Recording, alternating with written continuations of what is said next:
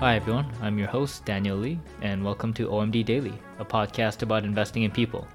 Every Monday to Friday, I share with you what I learned the day before from studying people and companies through conversations, whether it's through interviewing investors and business leaders, to reading books and financial reports, and digesting learnings from all the other storytelling mediums out there.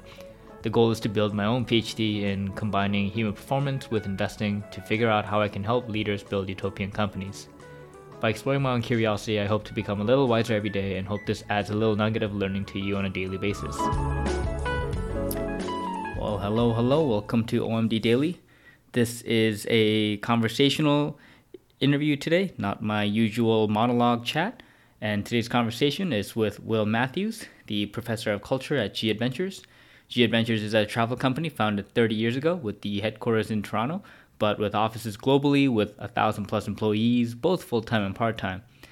From its 4.5 Glassdoor rating, that's 4.5 out of 5, to the unusual titles like the fact that the CEO stands for Chief Experience Officer, used by G Adventures' frontline tour guides, so there's many CEOs in the company. Also to how they have a EQ-focused interview in ball pits, to having global leadership camps all over the world and educating employees on how to read financial statements. And these are not just people in finance, but even like engineering and customer satisfaction, etc. G Adventures invests heavily into investing in people. In my chat with Will, so we explore a little about Will's transition from IT to leading culture at G Adventures and the various tactics and lessons he's experienced in leading G Adventures to invest in his people. It's kind of how we met, I'd say a year ago or so, and that's how we'd always geek out in talking about how Will and I both love various tactics, and this time we kind of go deeper into what G Adventures does and what's worked before. So this has been a super informative chat for me, and I really do hope that you'll take something out of it as well. And just for kind of full disclosure, this was a previously recorded interview in preparation for the launch of the podcast, and so the date isn't necessarily what it usually is, where it's the recording the day before. But without further ado, please enjoy my conversation with Will.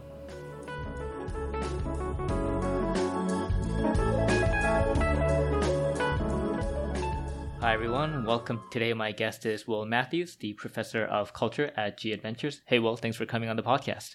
Thanks for inviting me. My pleasure. And for our audience who may not be familiar with G Adventures, as well as your title, Professor of Culture, both could be very unique for the audience who's a first-time listener. Can you explain the company as well as your position? Sure. So G Adventures is a small group travel. We sort of specialize in what used to be referred to, I guess, as adventure travel, but really it's more about traveling off the beaten path. And we're kind of pioneers in the space of what we refer to as community tourism. So to make sure that the experience that you're getting is local and authentic, but also making sure that the dollars that you spend are staying in country as much as possible. We actually do a tremendous amount of research to make sure that we're having as much of a positive social, economic, and environmental impact in the communities that we visit as possible. And so that's kind of us in a nutshell. We operate hundreds of tours around the world on all 7 continents. Basically for anyone from looking for the backpacker type of experience through to, somebody who's hung up their backpack and are looking for a little bit more of a softer landing, and everything in between. Got it. And I think the company's been around since 1990, right? So yeah, exactly. So 30 years? We're into our 30th anniversary, and it's grown considerably since we got started. I mean, we really sort of focused on Latin America when we launched, and now we really are a global travel company. And you personally, you're the professor of culture, and so can you kind of talk about what that means? And it's a very unusual title. Yeah, well, I mean, one of the things that we recognized in the company is that titles. There's certainly the official title, so that people understand what that looks like from a apples to apples comparison if you're looking at roles in different companies. But realistically, a title is a great opportunity to start a conversation. And so we were sort of encouraged to come up with our own titles for our positions. And so I've been involved on the culture side of the business for quite some time, and love to talk about it. And I always wanted to be a professor. So here we are, professor of culture at G Adventures. By day, what that looks like is I'm a learning specialist and develop a lot of our training materials in-house. One of the things that we pride ourselves about at G Adventures is how much stuff we handle in-house. So we value our culture so much, it would be very difficult for us to kind of outsource the training or the engagement pieces for any of that. Sort of what we'll do is we'll develop all of that in-house, including our leadership training, our management training, and then anything that pertains to performance management, talent management, and then the usual sort of nuts and bolts of how to actually accomplish your job. So whether it's product training or systems training and that sort of thing. Got it. And I think you started your career not in the culture side, but on the technology side, right? Exactly, yeah. So many years ago, when I had a whole lot less gray hair, I was in the IT side of things. So I actually graduated from University of Toronto with a degree in human-computer interaction, going into what I anticipated was going to be the evergreen industry of multimedia back when that was still a thing. And it's since evolved, and you see it everywhere now. But I kind of did a little bit of hopscotch early on from that into information technology for internet service providers and software companies. And during the dot-com bubble burst scenario, I started doing a little bit of contract work, and then found a tiny little classified ad in the newspaper when those were still a thing as well. And it said it was a really cool company that was looking for an IT person, and looked them up on Google and applied, and turned out to be an awesome travel company, and sort of started off there as their lone dedicated IT person back when it was probably about 25 people in the head office. Wow. And so when you joined, it was around 25 people. But how many people work at G Adventures now? Yeah. So as of January of this year, our headcount was in the neighborhood of about, I would say, 310 in the head office, but then globally, through a number of offices, we were looking at about 600 or so in the office, and then another 1,000 or so in the field, actually operating our tours. Gotcha. And on that topic of the unusual titles as well, the people that work on the field, like the tour operators, they're called the chief experience officers, right? And exactly they get the title of CEO. And yep. I'm curious on what kind of what was like the internal decision behind like the meaning of titles in that way, where Bruce, the founder of the company, chose to give the CEO title to the people on the field, like running the tours, and the kind of, I guess, philosophy behind all that. Yeah. So I would say it was around 2007, 2008 is when Bruce recognized that, certainly within the travel space, but I think it's true of probably a lot of companies in competitive industries, we were looking for a fairly unique differentiator. So there's kind of a glass ceiling to how well you're going to run an Inca Trail trip. And we'd love to be able to say that all of our competitors run terrible trips, but they don't. They run great trips as well. And so the way that we chose to differentiate was really in terms of the culture. And part of that process, we sort of called it the cultural revolution in 2008. And that's when Bruce recognized that that title of CEO has a tendency to be seen as, it belongs to the most important person in the company, so to speak. And he recognized that as somebody who is responsible for the vision of the company, he's probably not going to meet 99.9% of our travelers. And on the flip side of that, our CEOs, our tour leaders at the time, they meet a lot of our travelers. And so really the most important people in the company were those that were interacting directly with our travelers, because they were the face of the company. And so with that recognition, he sort of decided it was time for him to hang up his CEO title. So now he's generally referred to either as, founder or the captain, sometimes even the honey badger, which has its own story. But everybody else in the field is now the CEO. So if anybody ever calls and says, can I speak to the CEO? We're happy to say, yeah, sure, no problem. Which one? And so it's an opportunity for us to kind of express the importance of that frontline position.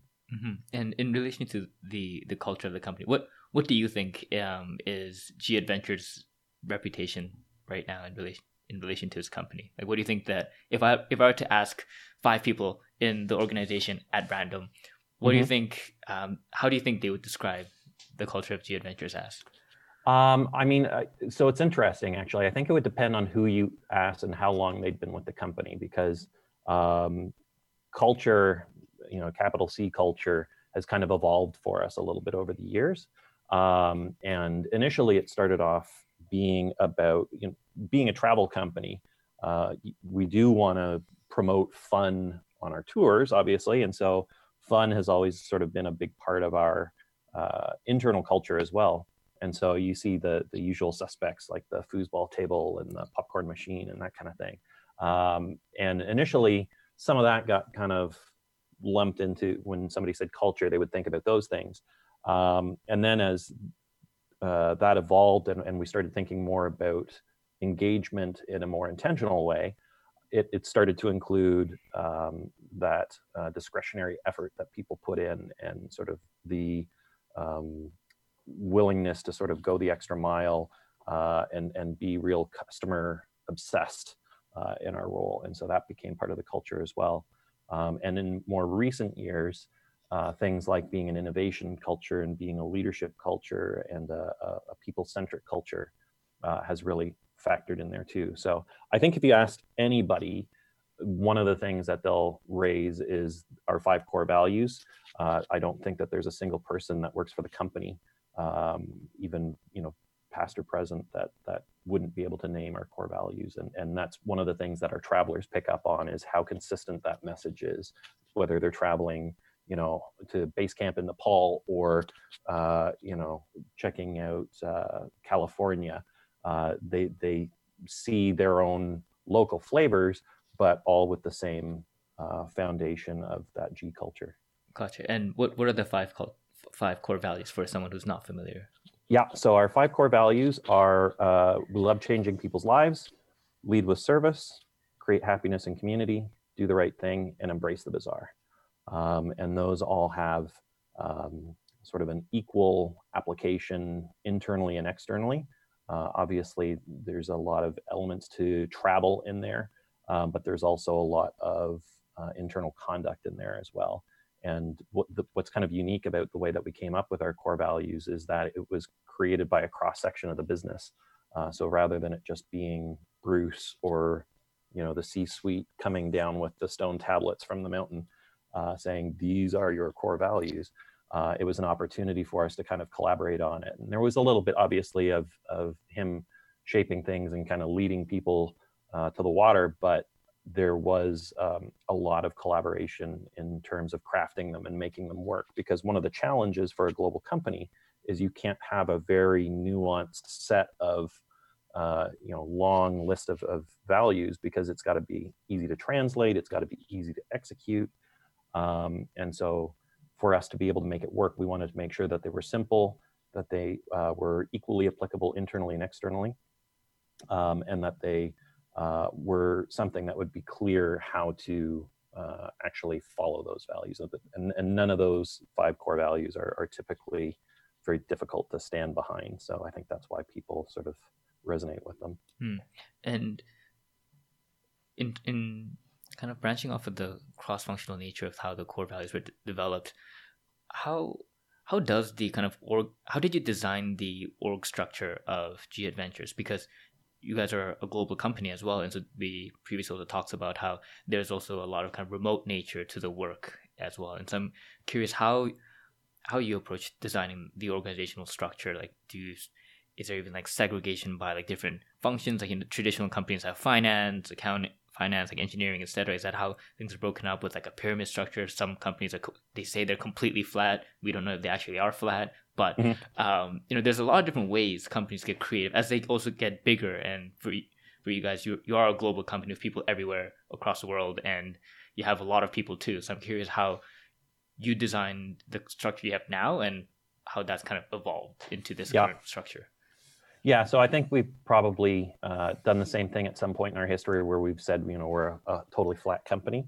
And I think the trap that people fall into there is that there's flat from a structural perspective and then flat from a reporting perspective. And so I would say that you don't generally see a lot of power politics happening in our company. Like any business, there's always going to be the odd incident here and there. But what I would say is much more apparent is that anybody can really contribute in a very meaningful way within the organization. So beyond just sort of the usual open door policy that a lot of managers will have, we will quite often solicit ideas from all over the organization. So as an example, we have a program called the Generator Program, and it's basically a think tank session that people can apply for, and we'll pose a real world business challenge that we're facing right now. And then whoever wants to apply, whether they're people that work the phones, whether there's somebody in finance, it's somebody in operations or product or IT or wherever, they can all apply for this. And we select a cross-functional team that really only can meet via Zoom because of geographic distances, and they troubleshoot that problem, or they come up with ideas for that problem. And it's open to anybody. And then they have kind of a mentor team from senior leadership to make sure that what they're suggesting is feasible and affordable and all that sort of thing. But so I would say from a structural perspective, we're quite flat. But from a reporting perspective, because there is so much information to go through, that's where there's a lot more complexity. And so we actually kind of organize somewhat around region and then somewhat around function. And so recognizing that the needs for all of our tours in, say, South Africa will be very different than the needs for our tours that are running in Thailand, and that sort of stuff. So we'll have a series of regional managers that overlook the operations for that sort of thing, strictly from a boots on the ground kind of perspective, and all the nuts and bolts of an actual tour. And then some of the more shared services tend to get centralized in one of our larger offices. So larger offices being in Toronto, in Boston, in London, Melbourne, Australia. I'm probably forgetting one, and they're going to get mad at me later on. But that's the general the flow of that. And then in each of those regions, it sort of breaks down further. So structurally, I would say it's most complex in that operations side of things, because they have the most moving pieces to worry about. And then for things like finance and IT and all the usual shared services, those are a lot easier to centralize. So.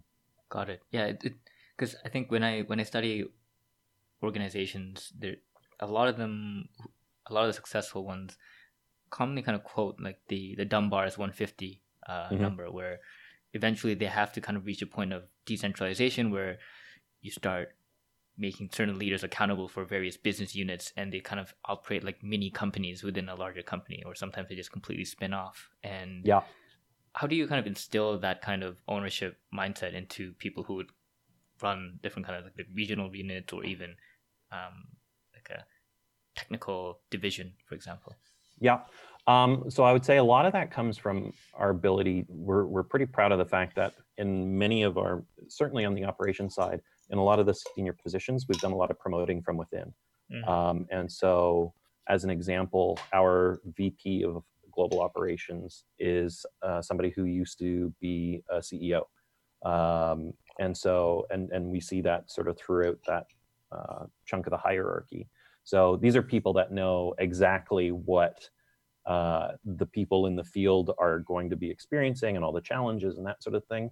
So it's pretty easy for them to kind of take ownership over the right kinds of issues and then call in for assistance on the ones where they know it's going to impact a broader cross section of the business. So that's a part of it. The other part of it, I would say, is in the way that we talk about leadership within the organization. And we sort of start talking about being a leader within the company right at the orientation training. And we sort of talk about how leadership doesn't have to be anything more complicated than leading by example. And sort of recognizing that everybody is feature complete when it comes to being a leader. It's simply a matter of choice at that point, and choosing to step up and do the hard work in terms of taking ownership of a problem and accountability for it. That's something that we talk about very early on in the development of any of the staff at the company. And so I'd say a combination of those two things makes it a lot easier for us to be able to delegate things to a region, and they run almost autonomously as their own sort of chunk of the business, and then share best practices whenever it makes sense and that kind of thing. But yeah, they're very capable people, and we've noticed that actually quite a bit. We had a couple of acquisitions in the last 2 or 3 years, I would say, and in working with those teams, one of the consistent bits of feedback that we get is how smart our people are and how quickly they've been able to sort of advance a lot of their own development and program design, because we've already been through a lot of challenges that they were just starting to get into, and we were able to help them kind of leapfrog some of that stuff. So yeah, I mean, we've got amazing people, and people is definitely core to everything that we do. And so I think that that's what's made it so easy for us to, I mean, there's obviously still challenges, but a lot easier than probably other organizations in that sort of space for being able to trust their teams in that way. Mm-hmm. And in regards to like hiring people, internally, like grooming people to rise up and get into go into the higher ranking like executive positions, it almost seems common sense. Like at least for me, like I always felt it was very common sense for that to be the case. But I found that that's also more not as common as I would hope it to be. Like I think even at like C-suite levels, a recent interview I heard with Jerry Colonna on his podcast was about the succession plan of like Etsy, the online public company there, and how they brought like a CEO in from the outside, and that didn't work out, and then they eventually learned to groom one of the kind of operations people into like the CEO position, and they learned that lesson publicly as like the company was kind of floundering. For you, was that a lesson you had to kind of learn through like the painful way as well, when you kind of brought people from the outside and it just didn't work out, and then you realize, maybe people actually who know more about the business because they put their blood, sweat, and tears into it, they'll probably understand it better.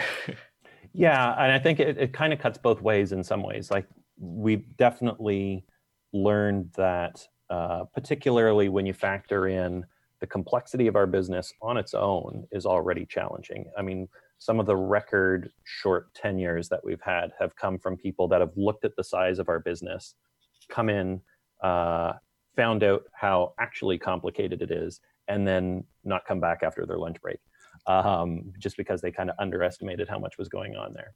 And those were in the early days before we knew how to sort of set expectations around that kind of thing.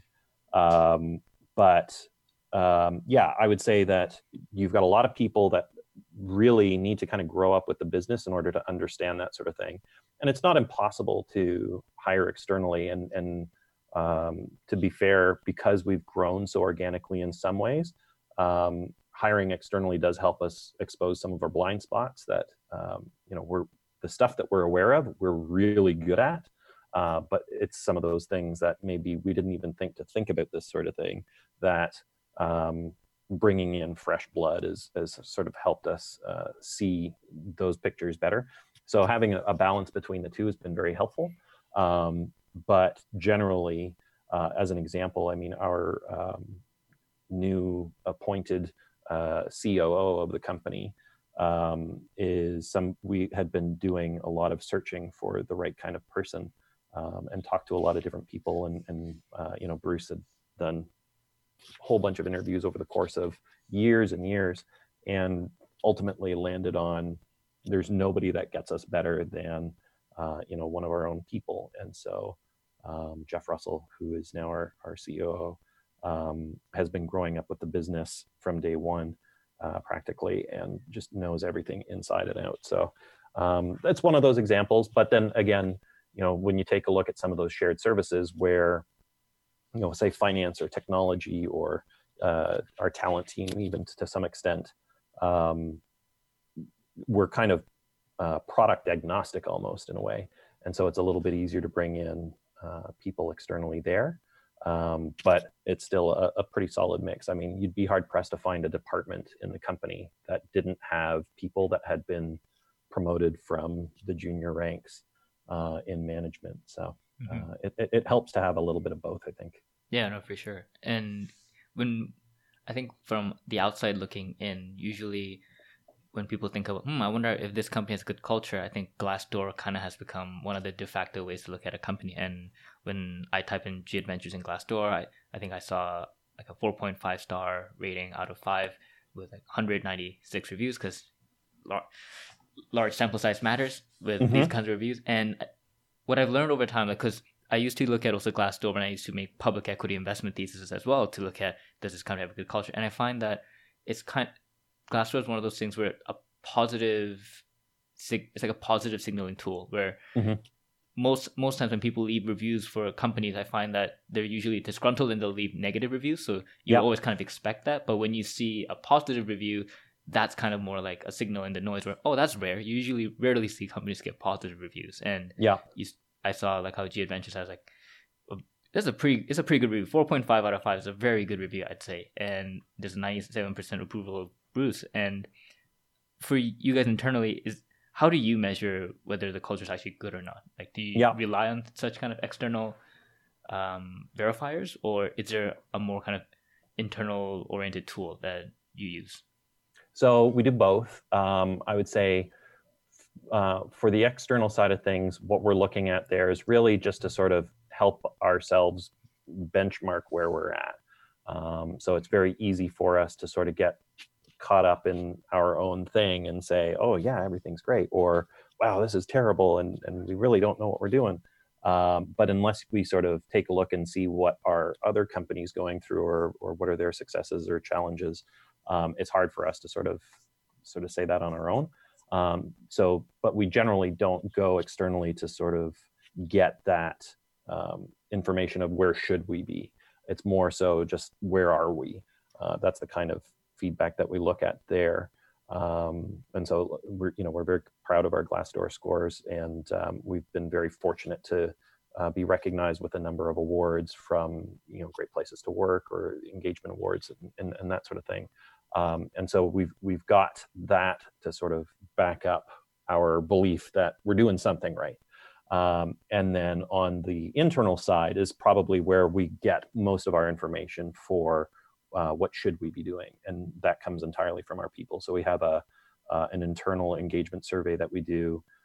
We call it the Gauge, and it's something that goes to every single person in the company. So whether they work as a tour leader, as somebody in the C-suite, if they're working on our ship, if they're anywhere that they exist, and we generally have somewhere between an 89 to 95% completion rate, because people are that invested in making sure that they get heard. And from that is where we'll find sort of what's working well and what has room for improvement, or what's the currently biggest focus for where we should be putting our efforts into improving engagement or addressing any concerns that people might have. And so between those two things, I think that's how we do our best to kind of measure that. And out of that, it's actually created a lot of programs for us as well. So as an example, a few years ago, one of the biggest priorities that people had identified for us was a sense of connection within the organization. So it's a challenge for any kind of multinational company, but we wanted to make sure that as a travel company that talked all about making sure that you connect with local communities, we wanted to make sure that our own communities were doing the same thing internally. And so we've created something called Connection Camp, where we bring together 75 to 120 people, depending on it's a competition basically to get into it, and they're brought to a really cool destination. So we've had some in India or in Thailand, Costa Rica, Peru, and it's just there's zero work content done at these things. It is purely for coming together, getting to know each other, getting some FaceTime with people from regions that you wouldn't otherwise get a chance to interact with. And as a result, we saw a marked improvement in our connection scores year over year. So those are the kinds of things and the way in which we sort of address that. But at the end of each one of those engagement survey cycles, we want to make sure that managers are equipped with tools to have appropriate discussions with their teams to say, okay, well, it's all well and good that this is how the score is netted out, but what are we actually going to do about this? And so the first order of business for any manager or any team leader following one of those cycles is to make sure that they put an action plan together that gets approved by their senior manager, to make sure that we're actually taking steps and not just sort of putting our finger in the wind and seeing what's happening. So, wow. And how long is like the typical cycle, like whether it's the survey cycle or I don't know if that also kind of correlates with the program that you would implement after, like that cycle? Yeah. So, I mean, it's kind of it depends type of answer, but so the cycle itself, we go from one gauge survey to another. It's on an annual basis. And then there's a mid-year check-in point called the Pulse that kind of measures how are we doing based on what we've discovered so far. Preferably, we would love to be able to do it more frequently, but it is a bit of a heavy lift to be able to push that survey out to everybody. And so we're actually still exploring different options for making it a little bit less cumbersome. But then in terms of the response to that, whatever kind of ideas fall out of the process, they'll be either consolidated with other teams that have identified the same sort of thing, or the senior management team will look at it and say, like, this is a common theme that the entire organization is looking for. And so then they'll start generating ideas for that sort of stuff. So something like a connection camp would have started at that senior management team and then sort of delegated to some of the smaller teams, or something like the generator to figure out, okay, so what's the best way to execute on this? Got it. And if we start diving deeper into like the people side, where we actually think about the systems that you have in place for people.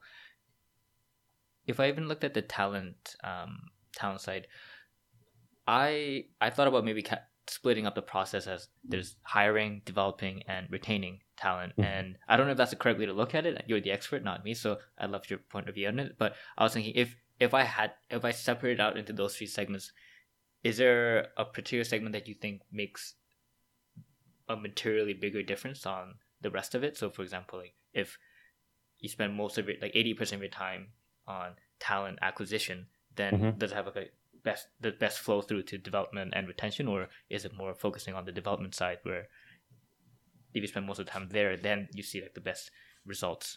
How do you think about it?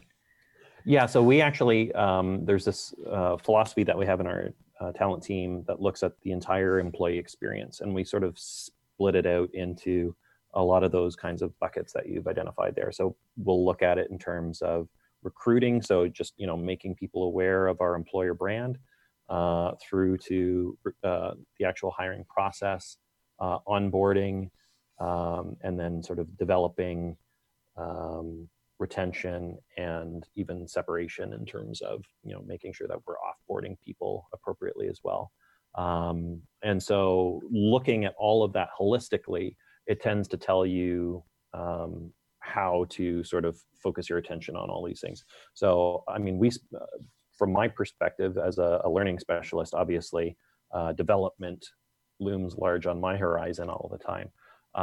But I would say if you are not hiring well and you're not recruiting well, then all of that is for naught, because you're kind of bringing in people that will fill a seat well, but they're not necessarily going to be engaged.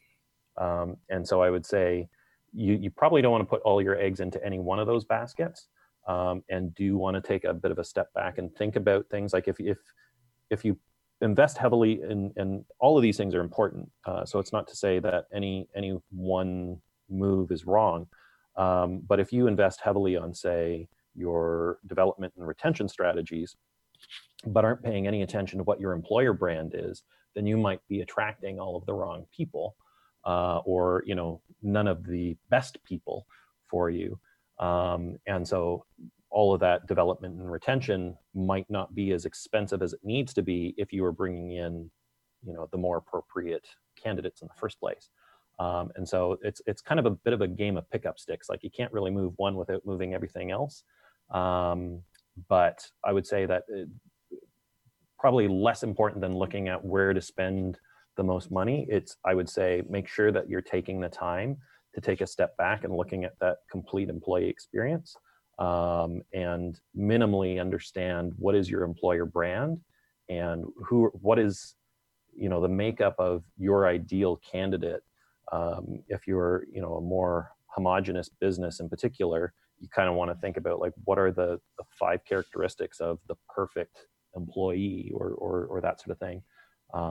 Whatever that looks like. I mean, that's probably not the right label for it, but understanding what that is, I think, is going to help inform the entire employee experience and help you figure out where you need to sort of spend your time and money. And for you, I don't know if you explicitly have the dream ideal employees, like the 5 characteristics.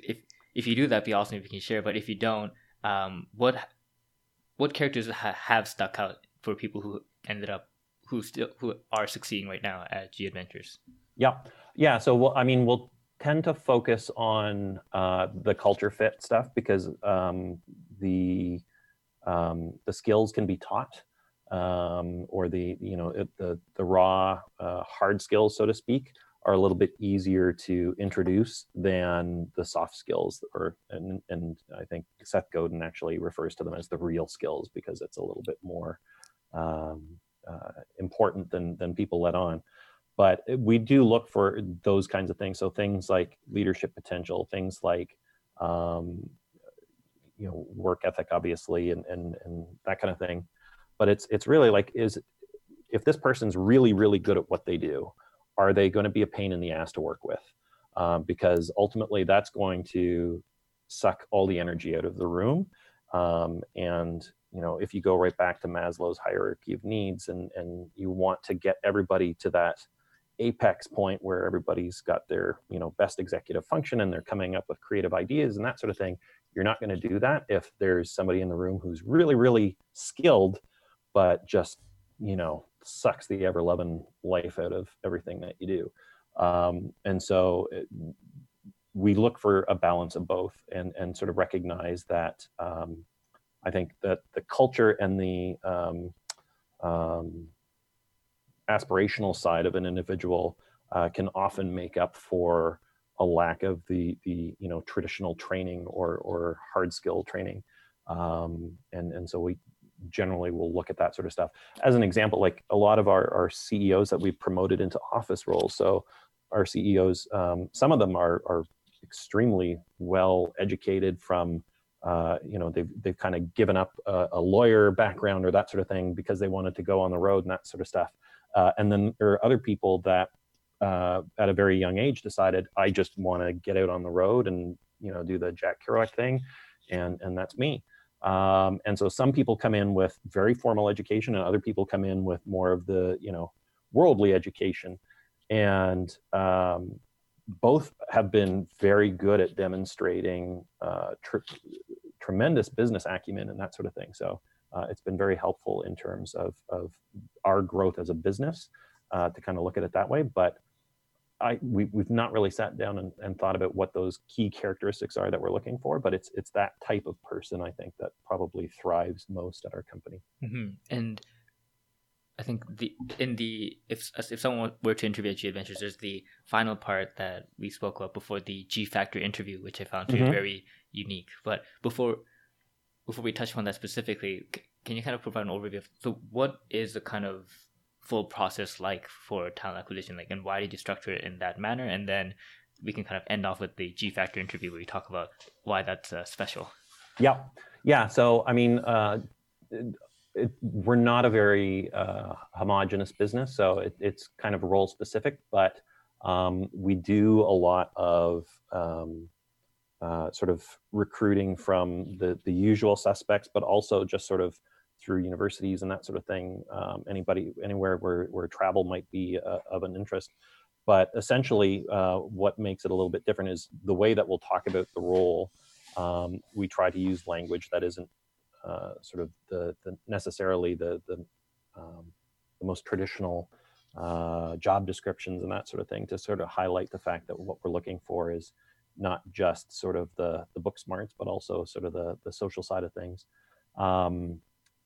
But in general, the overall goal is to really kind of cast a bit more of a focus net. So we won't, depending on the role, we won't often pull in huge numbers of applications as some other companies will. And that's kind of by design. Like, we're not really looking to find the biggest possible audience with a job description. What we're looking for is the deepest sort of well, rather than the biggest well, and try to find sort of the talent that is maybe a little bit more diamond in the rough, where we have the ability to sort of help them grow with us, and that sort of thing. But again, I mean, it's quite different for each role. But then the interviewing process doesn't look necessarily radically different than a traditional business, but the number of different touch points that you'll interact with is probably a little bit broader. So instead of it just being the hiring manager, it usually involves the entire team or a good chunk of the team. And then if it's a more senior position, certainly it would interact with multiple departments. And then, as you kind of alluded to, then we've got sort of the G Factor at the end of the process, which is still, it seems a lot more of a fun piece of the puzzle, but it's just as critical as everything else. And can you explain the G Factor interview for people who are not familiar? Like, I tried explaining to my friends, it's like a ball pit interview. Yeah. So depending on the office where it happens, if it's in any of our biggest offices, it does in fact happen in a ball pit. So we have a room, and just as it sounds, we got all these plastic balls in there, and it's really just designed to be a really fun room. But it also kind of takes you off of the usual game of, I'm in interview mode, because we really want to kind of break down the wall a little bit and help to understand who the person really is, and for them to get to know us really well too. So the way that it'll work is 3 people from the office in any role, any department, generally not from the same department as the person that's applying. So, in one of them, we've had a VP, somebody who, our GCO, the people that work on the phone, and somebody from IT are sort of the G Factor panel in that case. And it's really just a kind of like a bar chat. Like, it's an opportunity to get to know somebody outside of the work side of things, but also to kind of get a sense of what is it that they're looking for in a workplace, and what kind of environment would help them to thrive. And then that panel also has an opportunity to kind of share what they've experienced, and and it's warts and all. So I mean, we'll talk about the challenges, we'll talk about the the perks and all that sort of thing. But really, the goal is for both parties, the applicant and the panel, to sort of get a better sense of each other, and understand what it'll be like to work there, regardless of the role. And if both sides say, like, yeah, this sounds really good, then it becomes kind of an official signing offer at that point. But we have had circumstances where even VPs that have applied for the company have gone right through to the G Factor round, and then during that G Factor interview process, it was apparent that while they were probably really, really good at what they did, and good people, they just weren't going to necessarily thrive or gel with the way in which we work within the industry. And so they didn't make it through, and as a result, they had to start the hiring process back up again for those positions. So we take them quite seriously, and despite the fact that it happens in a ball pit, it's just as important as any other set of questions that we ask during the interview process. Mm-hmm. And in regards to the development part, where you have so many different programs at G Adventures that focus on development, like you have, I think there's like the yearly stipend that people get to invest in their own personal development. You have, I think, the initiatives where you teach your employees how to read financial statements so they understand what the company is actually doing and how it generates to dollars and cents. Yep. But from your perspective, what program or programs have made kind of this foundational difference in the business's success, do you think? I think so our management and leadership programs are quite strong, I would say.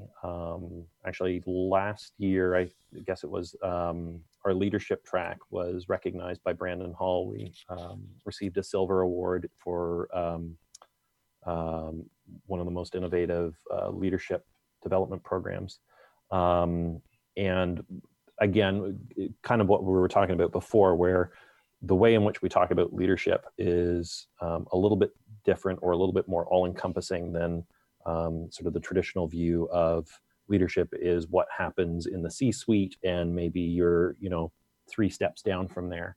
But for us, leadership begins from the point that you walk through the door, and recognizing that anybody in the organization can be a leader, even if and so we've got a series of leadership camps that help people sort of transition from being awesome individual contributors to recognizing, like, if I apply a bit more intention to not just nailing everything in my job description and start branching outside of my team or my department or my region or whatever, then I can have a larger impact on the business as a whole. And so that program has done really well for us, and that sort of dovetails with our manager programming, where it's the same idea, where recognizing one of my favorite questions to ask a room full of managers is, raise your hand if you think that you lead by example. And you'll see some hands kind of tentatively go up. Other people confidently raise their hand, and a few people that just kind of sit on their hand. And I say, well, those of you that raise your hands, you're right. Everybody else is wrong, because as a manager, you're always leading by example. Whether you're doing it well or not is another story. And so, whatever examples you're setting, people are going to follow them. And so with leadership, people will follow you because they want to. As a manager, people follow you because they have to. You're paid to lead these people. And so you don't have to be a manager in order to be a leader. But if you are a manager, then you really have to make sure that you're on your leadership game. And so we talk a lot about that in our management program as well. And then, beyond all that, it is really just sort of trying to stay on top of all of these, the trips and that sort of thing. It's sort of secondary, because our portfolio of offerings is always changing, and we've got a ton of product training that we'll do as like lunch and learns and that sort of stuff. But it really is helping people understand the business and putting a little bit of business acumen in everybody, so that at the end of the day, if we talk about how well a certain trip is selling, they can appreciate, what percentage of that is going to overhead, what percentage of that is going into, supplier costs and to accommodations and that sort of thing. And so then that way, whenever we're talking about, profits or revenue or whatever, whether they're somebody that's working in finance or they're out in the field or they're working in IT, everybody's got at least a good working knowledge of where each dollar is going for the overall business. Mm-hmm. And there's so many factors I want to go deeper into. But the first factor that I wanted to dig into is, you mentioned about how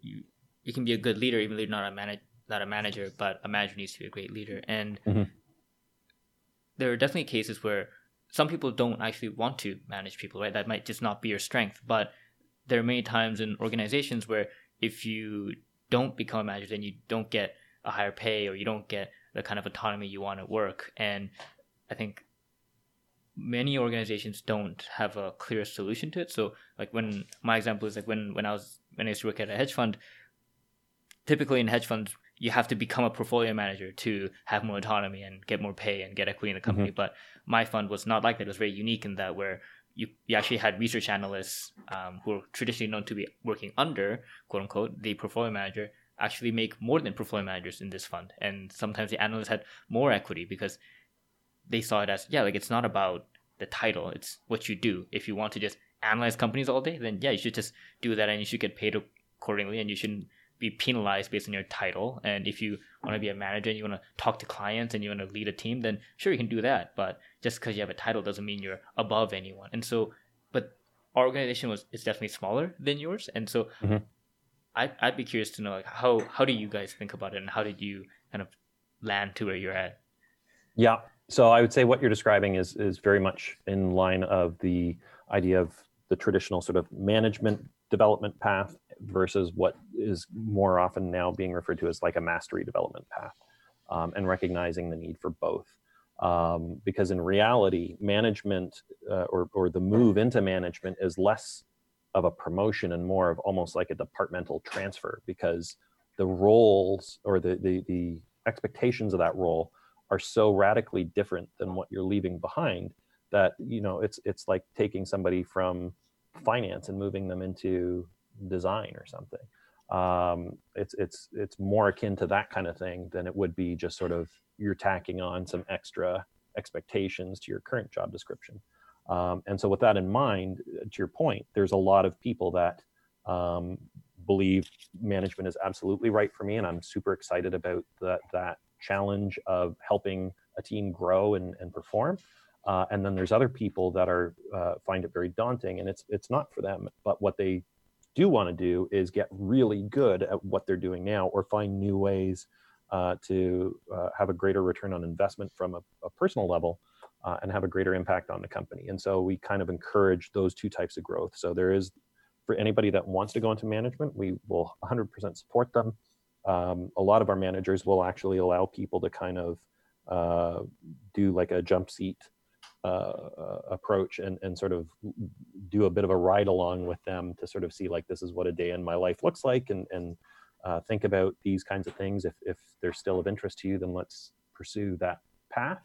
And if not, or if people have already self-identified as they don't really want to go down that road, then more and more we're developing a bit more of a rigor around how a team can sort of structure a growth path for individuals on that mastery path. And so we don't want, the story that I like to sort of share is, like, if you look at Wayne Gretzky, arguably the greatest hockey player of all time, if he was in a corporate universe, the very first thing that somebody would have done is promote him to be a manager of the team. But we've seen that story already, and he didn't make a very good manager of a team, largely because probably he couldn't relate to all of these mere mortals that were, playing hockey in the usual way, as opposed to being like a hockey god. Any number of reasons. So there's two problems there. One, you're installing somebody who doesn't have the management skill set into a manager role, so that's bad for the team. And two, you've taken your best player off the ice. And so now there's a double hit. And so we don't want to create those problems for our teams. So if somebody's really, really good at what they do, but they still want to have a greater impact, then we have something like the Next Level program in our company that helps people identify, if I was to dial up what I'm doing for the business and having a greater impact, what could that look like without necessarily having to occupy a management box in the org chart. And so a lot of people have been very successful at creating their own boxes on the org chart, and still sort of, creating a more senior position without having to take on management responsibilities that they agree aren't right for them. And I think this ties really well to even the topic of incentives, because how promotion in one way is an incentive, right? Because title means something in a company. It means sometimes better pay. It means sometimes more equity. How does G Adventures and yourself like approach incentives, and what are some examples of systems that you have to promote a certain kind of incentive behavior? Yeah. So one of the things I'll call it there, just before diving into the first part of the question, is recognizing how dangerous it is to use promotion as a retention strategy. Right. And we see businesses do it all the time, and we've fallen, trapped to the same sort of thing. And it's that same sort of problem, right? Like, not only have you installed somebody who is now a manager only because you didn't want to lose them, if they're a crappy manager, the team suffers, and they're taken out of a role that they did really well to get recognized for growth in the first place. And so one of the things that we talk about a lot with our managers is don't use promotion as a retention strategy. So alternatively, for incentivization and that sort of thing, we do look at a couple of different things. So one is that ability to grow in non-traditional ways. And if people, one of the things that we sort of pride ourselves on a little bit is we're very much a show me culture. So rather than just sort of talking a big game, show me what you can do. If you do that, though, the company is not stupid. We're going to say, like, you are definitely increasing your return on investment right there, and so we're going to compensate you accordingly. But I think what is also very helpful for us, that not a lot of companies can necessarily say, is we have a very clear idea of purpose and sort of a greater cause for the business. And so because we're kind of a social enterprise and we have that positive impact on the communities that we visit, we have a tendency to attract a lot of people who are driven by that kind of purpose. And in any economic downturn, you take a look at somebody like Jim Stengel, who's done some research on purpose-driven businesses, and you'll see that if profit and revenue isn't your sole bottom line, and you're more of a triple bottom line company or something like that, then it's easier to incentivize people with just the work that you're doing almost, right? And recognizing, like, if you're having a positive impact in this community here in Kenya, it makes it a lot easier to get out of bed in the morning and say, I'm going to work really hard to do my best work, because I'm going to have a positive impact, not just for myself or for my team, but for these communities that we visit as an organization. And so that makes it a little bit easier for us as well, that your garden variety business isn't always capable of doing. Now, that's not saying that they're incapable, but I think that there's a lot of businesses out there that would do well by having a chance to sort of sit down and identify what is their greater cause. Because there's no shame. We're a for-profit business. We like to grow, but there's I think a lot of benefit that comes from your ability to grow as an organization if you do understand. Simon Sinek talks about understanding the why behind your business. And if you can identify that why or that purpose, I think that it becomes easier to incentivize engagement and discretionary effort without having to resort to things like promotion or simply salary increases and that sort of thing, because there's a lot of different ways that you can sort of create benefits for people beyond just sort of the monetary approach. Mm-hmm. And we touched briefly on individuals proving the ROI of them choosing their own path and trying to do different things, and how some certain programs are benefiting or providing this kind of behavior change. But if we were to look at that from kind of a decision point of when you decide, should we start program X and program Y, and what's the ROI on the program? And I find, and we talked about this before offline as well, about how I found it very difficult to kind of convince people that you should invest in people, because everyone says, well, what's the tangible ROI? Like, how can I get immediate returns? In my perspective, that the fact that it's a short-term mindset is definitely wrong for any kind of investment, but there's definitely the difficulty in some ways not, of measuring the ROI on these kinds of programs, where we empirically all know that people drive the business, and when they're successful, we've seen cases of amazing companies that have 20, 30-year track records of success, and it's probably translated because they have amazing cultures, but a lot of companies haven't still found a way to kind of tack on numbers and metrics to that. So yeah. How do you measure the success of programs, or the kind of success of these kinds of initiatives, and how it translates to the business's like for-profit bottom line? Yeah. I mean, it's not without its challenges, but, and I would say we're also pretty fortunate in that Bruce, as the founder of the organization, is probably one of our biggest cheerleaders for a lot of these programs. So there's a lot less selling of the idea. But I mean, there is no, like, how many units of leadership does this particular leader, exhibit? So it's tricky to sort of put a number on that sort of thing. What we'll generally look at is, I guess, our team's willingness to kind of go into innovative and riskier idea spaces, stuff like that. But the way that we measure it, I would say, is still largely anecdotal, just because it is so people focused and because it is working with a lot of unmeasurables. But at the same time, I think that you can't really point to what's the secret sauce, but you can tell that it's there when it is there, right? And you can see it working when it is working. The kind of engagement scores that you'll see out of your team will probably be a little bit more measurable, or the overall performance or willingness to kind of overperform happens more frequently in those teams where it's working well. But yeah, if we had the secret sauce, or figured out a way to measure the secret sauce, we'd definitely figure out how to patent it immediately and sell it like crazy. But yeah, like I was talking about Simon Sinek before, and he has a really good talk about sort of the idea of investing or developing leaders, and he kind of equates it to the idea of, do you love your thinking about your spouse or your significant other or a family member or whoever, like, do you love that person? And the answer is usually, yeah, sure.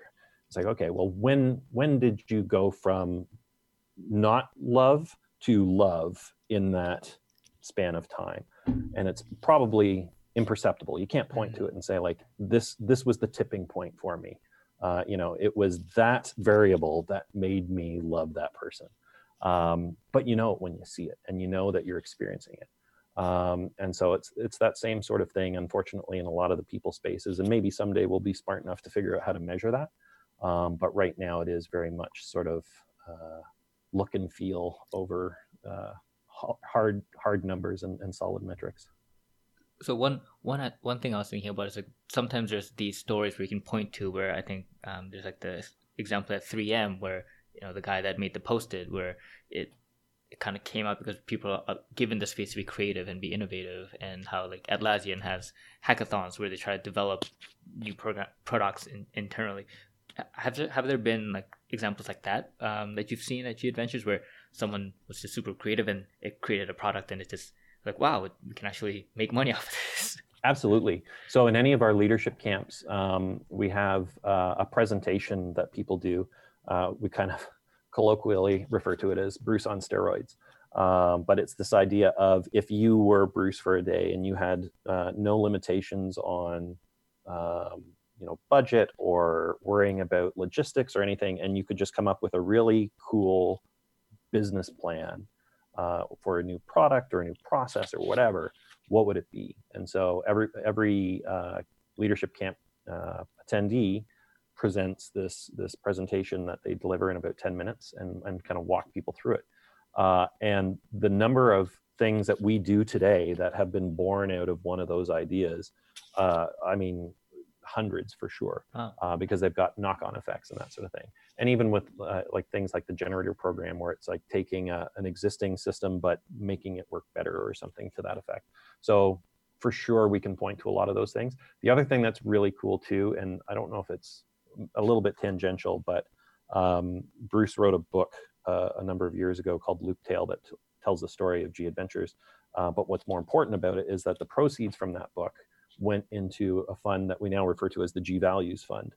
And so for any of our CEOs, our tour leaders that decide, I'm ready to hang up my backpack, I'm done with my traveling days, we don't want to lose all of that knowledge and all of that equity that they have in our brand.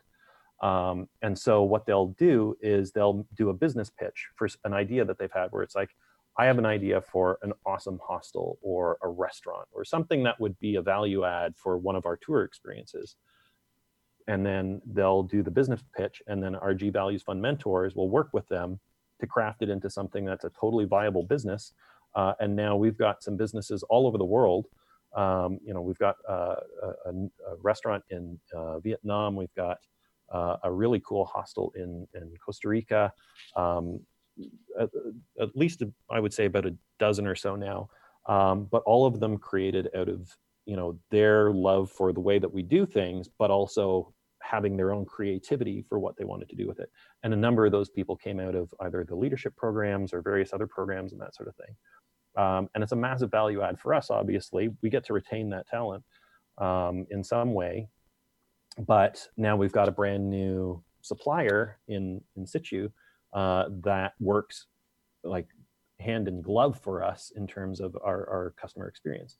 And so it's that kind of stuff. And even just the idea for that too came out of a lot of collaborating with our team members and that sort of thing. So that's kind of where we can sort of see it working. It's in that kind of space where we know that we might not be able to point to the secret sauce, but we know it's in there somewhere. Oh, that's awesome. I think I've never actually met a company that actually did something like that. That's very phenomenal. I don't know if I told you, there's a company called Semco by Ricardo Semler, and his company incorporates something like that. We're kind of going on a tangential path, but I think you find this story interesting. So his view was the Semco, this giant industrials conglomerate, was getting too big, and he was conscious of like the 150 number of Dunbar, and he wanted to kind of make the operation kind of get smaller. And so what he would do is he would tell his kind of key employees, like, hey, how about you start a company and kind of run your own thing, and we'll just be one of your first customers. So I'll give you the money and I'll give you all the equipment. Just start a company and like run it on your own. We trust you. Yeah. But that was a way for the company to constantly kind of shrink down in size and maintain their own culture, while it also allowed the other the existing employees to kind of set up their own businesses and be successful. But the main company would always still be a client of that. And so that's how they would retain the relationship for people who wanted to start their own thing, or the company was just getting too big. But it's pretty cool how you guys created that program, even from like the leadership program that you had. And one thing that comes to mind is how did you kind of overlay this trust factor, like the idea that people don't have to be fearful of their ideas? Because sometimes you might have an idea, but you might not want to actually bring it up in a leadership summit just because you don't want to be ridiculed, or you don't want the boss to kind of think ill of you. Yeah. I mean, I wish there was some sort of magic wand for that one, but it really is just from doing the hard work of building that safety and belonging in teams, and sort of from us, from a program side of things, it's beating that drum over and over again and talking about the importance of, whether you're looking at it from a Maslow's hierarchy perspective, or you're looking at it from, Daniel Coyle writes, he has a great book called Culture Code that talks a lot about the importance of safety and belonging, and all of that sort of stuff it's the fundamentals for this. And so I'm a firm believer that trying to create an innovative idea is trying to create a video that's going to be viral. You can't really do it on purpose. What you do is you create the conditions for success and do it over and over and over again. And, law of averages says that eventually you're going to hit it out of the park. And so same idea with creating innovation in our company, is that as much as I would love to be able to crank up the innovation lever, it's more of an outcome, in my opinion, than it is something that you can influence directly. And so by creating that safety and belonging in teams, and allowing them to sort of make mistakes and being okay with that, provided that people are accountable for it, and doing that over and over and over again, and just starting with small wins and working their way up so that they build up sort of that risk tolerance. I think that's how you get there.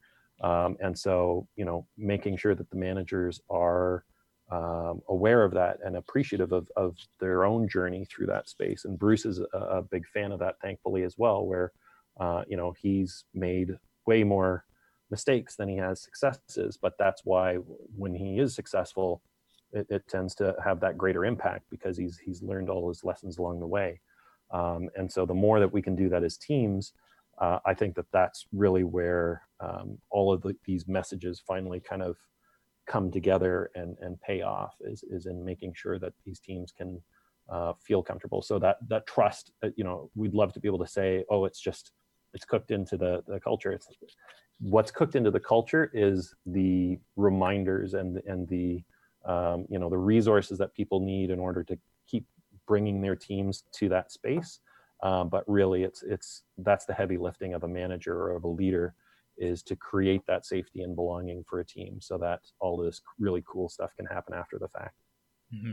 And in regards to, you also refer to how purpose allows the company to kind of push through the tough points in the company's history. And G Adventures has been around for 30 years, and you've probably gone through a lot of different difficulties. And I'd be remiss if we didn't talk about this current situation of the global pandemic of COVID-19, where it has hit the travel industry pretty hard. And I've been talking to some of my other friends who are in travel-based companies as well, and it's definitely a sector that's been hard hit. And I'm curious how you talked about this before we just recorded, about how G Adventures is refreshing and rebooting the culture in response to it, and how this could actually be a long-term change for the company as well. So can you kind of talk about that, just kind of how the impact has changed the business outlook, but also how it's become this opportunity to refresh and reboot it, and how the culture is going to evolve, you think? Yeah, so I think, and I think you hit the nail on the head there. Like, travel, it almost feels like we're at ground zero of this one, because it affects so many moving parts of our business. And we have done some downsizing as a result. But in light of that, and recognizing that we need to kind of pull up our socks again and kind of double down, there is an opportunity here to kind of reboot, because I mean, we're probably not alone in this. Just about every team that works really hard at some point, it's like, man, I really wish we could just like stop for a second and catch our breath and say, well, wish granted, be careful what you wish for, right? And so in this time where we have an opportunity to kind of pause and rethink our processes and that sort of stuff, but also consider, like, what does it mean to show up as our full selves in this time? We've kind of got this term that we're kind of throwing around internally called, like, this, it's the squad. Like, we're really kind of regrouping and recognizing the importance of not just the fundamentals, but also all those things that we always said, I wish I had the time to get around to getting this stuff right. It's an opportunity for us to do that now. And so we definitely have the drive now to sort of come out of the other end of this stronger than we were before, and more motivated than we were before. And we're doing so, with fewer hands to sort of be able to help out there. And so how do we get around all of those challenges, but also still tackle it with even more energy than we had before?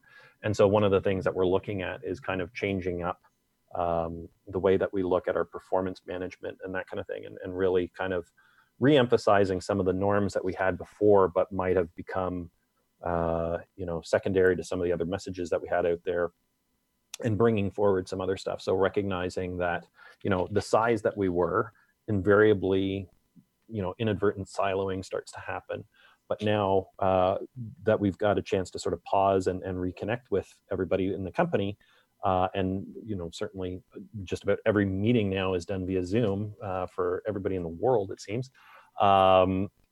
Here's an opportunity for us to connect with people that maybe we wouldn't have connected with otherwise. And so we can sort of break down those silos, but also start instilling certain things where we're sure they're not going to come back. And so it's like, it's almost like we've been put into a bit of a time machine, where we've been sent back to a state of the business, years earlier, but with all of our knowledge still intact. And so we have the opportunity to grow again, while sidestepping some of the challenges or the missteps that we might have had the first time around, or some of the stuff that we weren't aware of. And we have a bit more visibility of those now. And so, one of the things that we're looking at as an example is how do we build into the culture the ability to ensure that I, as an individual contributor, who is a part of an effective team that is performing really well makes sure that my team is crossing the finish line at the same time as all the other teams, so that we don't get to that point. In tribal leadership, they talk about that idea of, we're great and they're not. And nobody ever does that intentionally. It just kind of happens. But how do we make sure that we kind of take advantage of this opportunity where everybody is especially driven to see a comeback story emerge, and make sure that all of these teams work together? And so, like, even teams that had different names before are now just kind of collectively refer to themselves as one big team, and stuff like that. And so, we're still, as anything in this COVID period, changes are fast and furious, and we're still learning the latest of the new normals that comes out on a seemingly daily basis. But we're equally as sad as we are to have seen the impacts that it's had on the industry and certainly our teams, and all of the hard work that so many people have helped contribute to. Going forward, there's a lot of energy still in terms of how we want to turn this around for the community, so that we can come back to them even stronger than we were before, and really sort of avoid any of the easy traps that a lot of companies fall into previously. But it's a work in progress.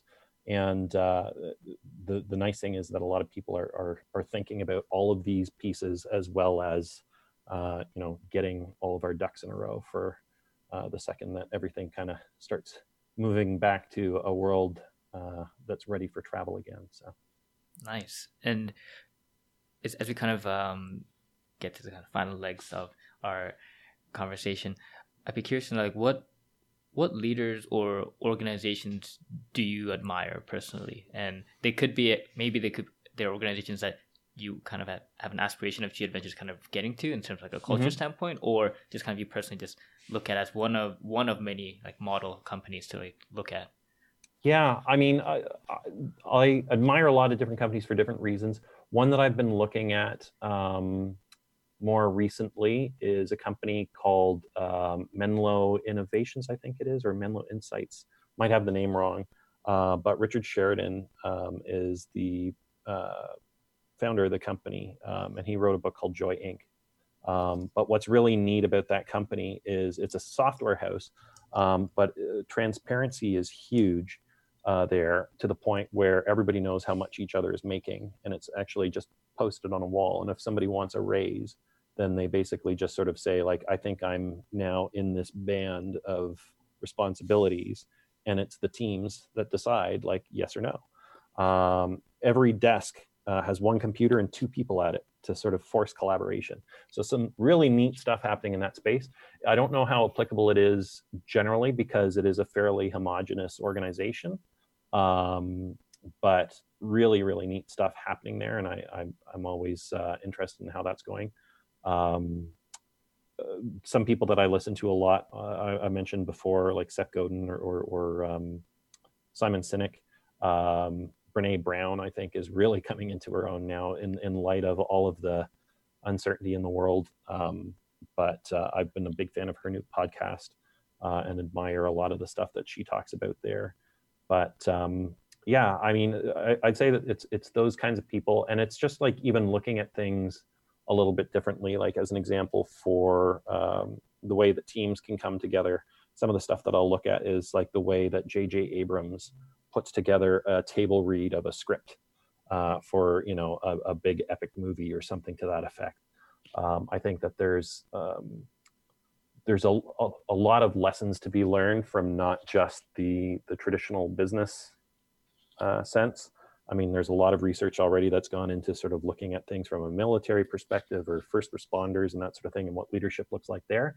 But I think that there's a lot of leadership to be found in even just sort of the teaching side of things, like talking to teachers. So I was speaking to somebody that works for the Toronto District School Board, and he's looking at creating a set of norms for courageous contributions in the space between teachers and parents, so that people can lean into difficult conversations talking about students without having to sort of cede any high ground for either the parent's perspective or the teacher's perspective. And that to me is just like fascinating, knowing full well how difficult it must have been for my parents to have to go to the parent-teacher meetings back in the days when I was still in school. So I think that there's a lot to be learned there.